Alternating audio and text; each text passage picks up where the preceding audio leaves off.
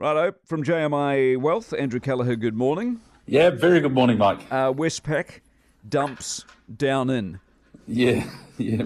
Further evidence of the cratering of economic confidence. So we got things like the unemployment rate, Mike. They might be at historic lows, but those sort of big macro positives just aren't feeding through to the way that people are saying that they are feeling. And I think that's going to be one of the really interesting things over the second half of 2022 is whether people do the same as they say they're feeling. So whether or not they keep spending but just tell you they're feeling dreadful. And further confirmation that folks in the big city really are down in the dumps. So this is the Westpac McDermott Miller Regional Economic Confidence Survey. At a high level, the whole country is more pessimistic than optimistic, but the darkest cloud is hanging over Tamaki Makaurau, Auckland. First thing to note, all regions are posting negative numbers. They're all on balance and negative. It's just a question of degree. And we've spoken a bit before, Mike, about Auckland dragging down the national economic numbers. And if you sort of a week or two ago, we had that May Real Estate Institute New Zealand house price and sales data, and that was a good example of that, of Auckland sort of dragging those numbers down. So a big slump in the upper North Island. Auckland fell 31 points, and that's a lot. I mean, it fell from a reading of -6 to -37.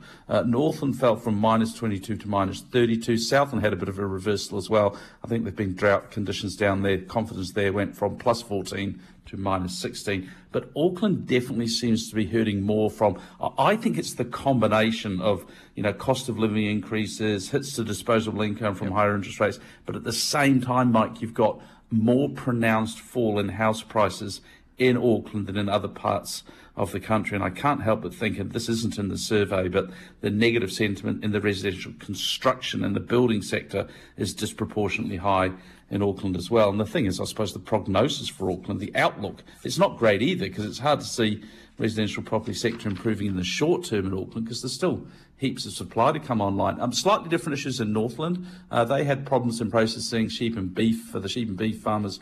Lots of worker absenteeism because of Omicron in that processing sector. Forestry sector, low returns there affecting sentiment. But you sort of look at those things in Northland, Mike, and you think, well, those could actually, there's potential for upside there. They could come right as opposed to Auckland. But couple of positives. The tourists are back in the deep south, and I can personally attest to that. Queenstown is busy. It's not even school holidays yet there, and that's keeping the funk away from Otago. It's the least negative number in the country. Hotels are full, restaurant bookings are busy, and finally, shout out to the ray of sunshine that is Gisborne and the Hawke's Bay. Big positive turnaround there. Not quite in positive territory, but big turnaround. All right. What do you do? I'm glad you've raised this. So the banks are pulling the pin. I mean, they can't help it. 10% of your book is 10% of your book, and you can't do any more, but you can't get money. Yeah, so it's coming back to this residential property sector again, and we mentioned the other day that ANZ have temporarily paused high loan-to-valuation ratio lending. That's where the borrower has less than a 20% deposit. Well, it's spreading. ASB and Westpac have joined that position as well. Now, Westpac have said, or I believe they've said, that they'll look at customers who have a signed sale and purchase agreement but have less than 20% deposit. So that's clearly got to be a conditional agreement, hasn't it? Because it's conditional on finance. But you have to surmise from that precludes pre-approval. So, for instance, at auctions, you can't have pre-approval. But, if you think about the residential property sector, sales are falling, interest rates have gone up, disposable income's getting hit, and now it's harder to get finance as well. So, but there is a thing here, Mike, that it just seems a little odd to me, doesn't it, that all the banks are coming up against these big banks are coming up against those RBNZ lending caps at the same time. And so BNZ aren't there, Kiwibank, they're good on them.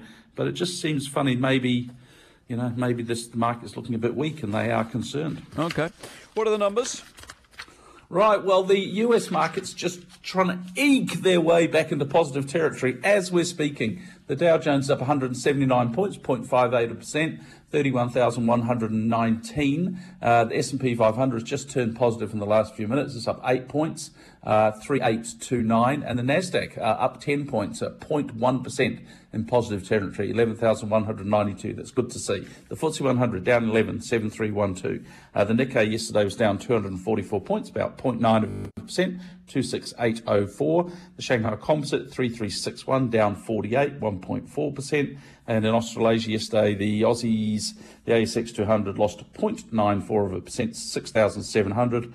and the NZX 50 lost 60 points, which is about 0.5%, 10,958. On the currencies, Kiwi dollar against the US, 0.6227, against the Aussie, 0.9038, 0.5957 against the euro, 0.5129 against the pound, 85.02 Japanese yen, gold, $1,819.02, and Brent crude, small amount of relief there, down about just over $1, $116.71. Enjoy your Thursday. We'll see you tomorrow. Andrew Kelleher from jmiwealth.co.nz.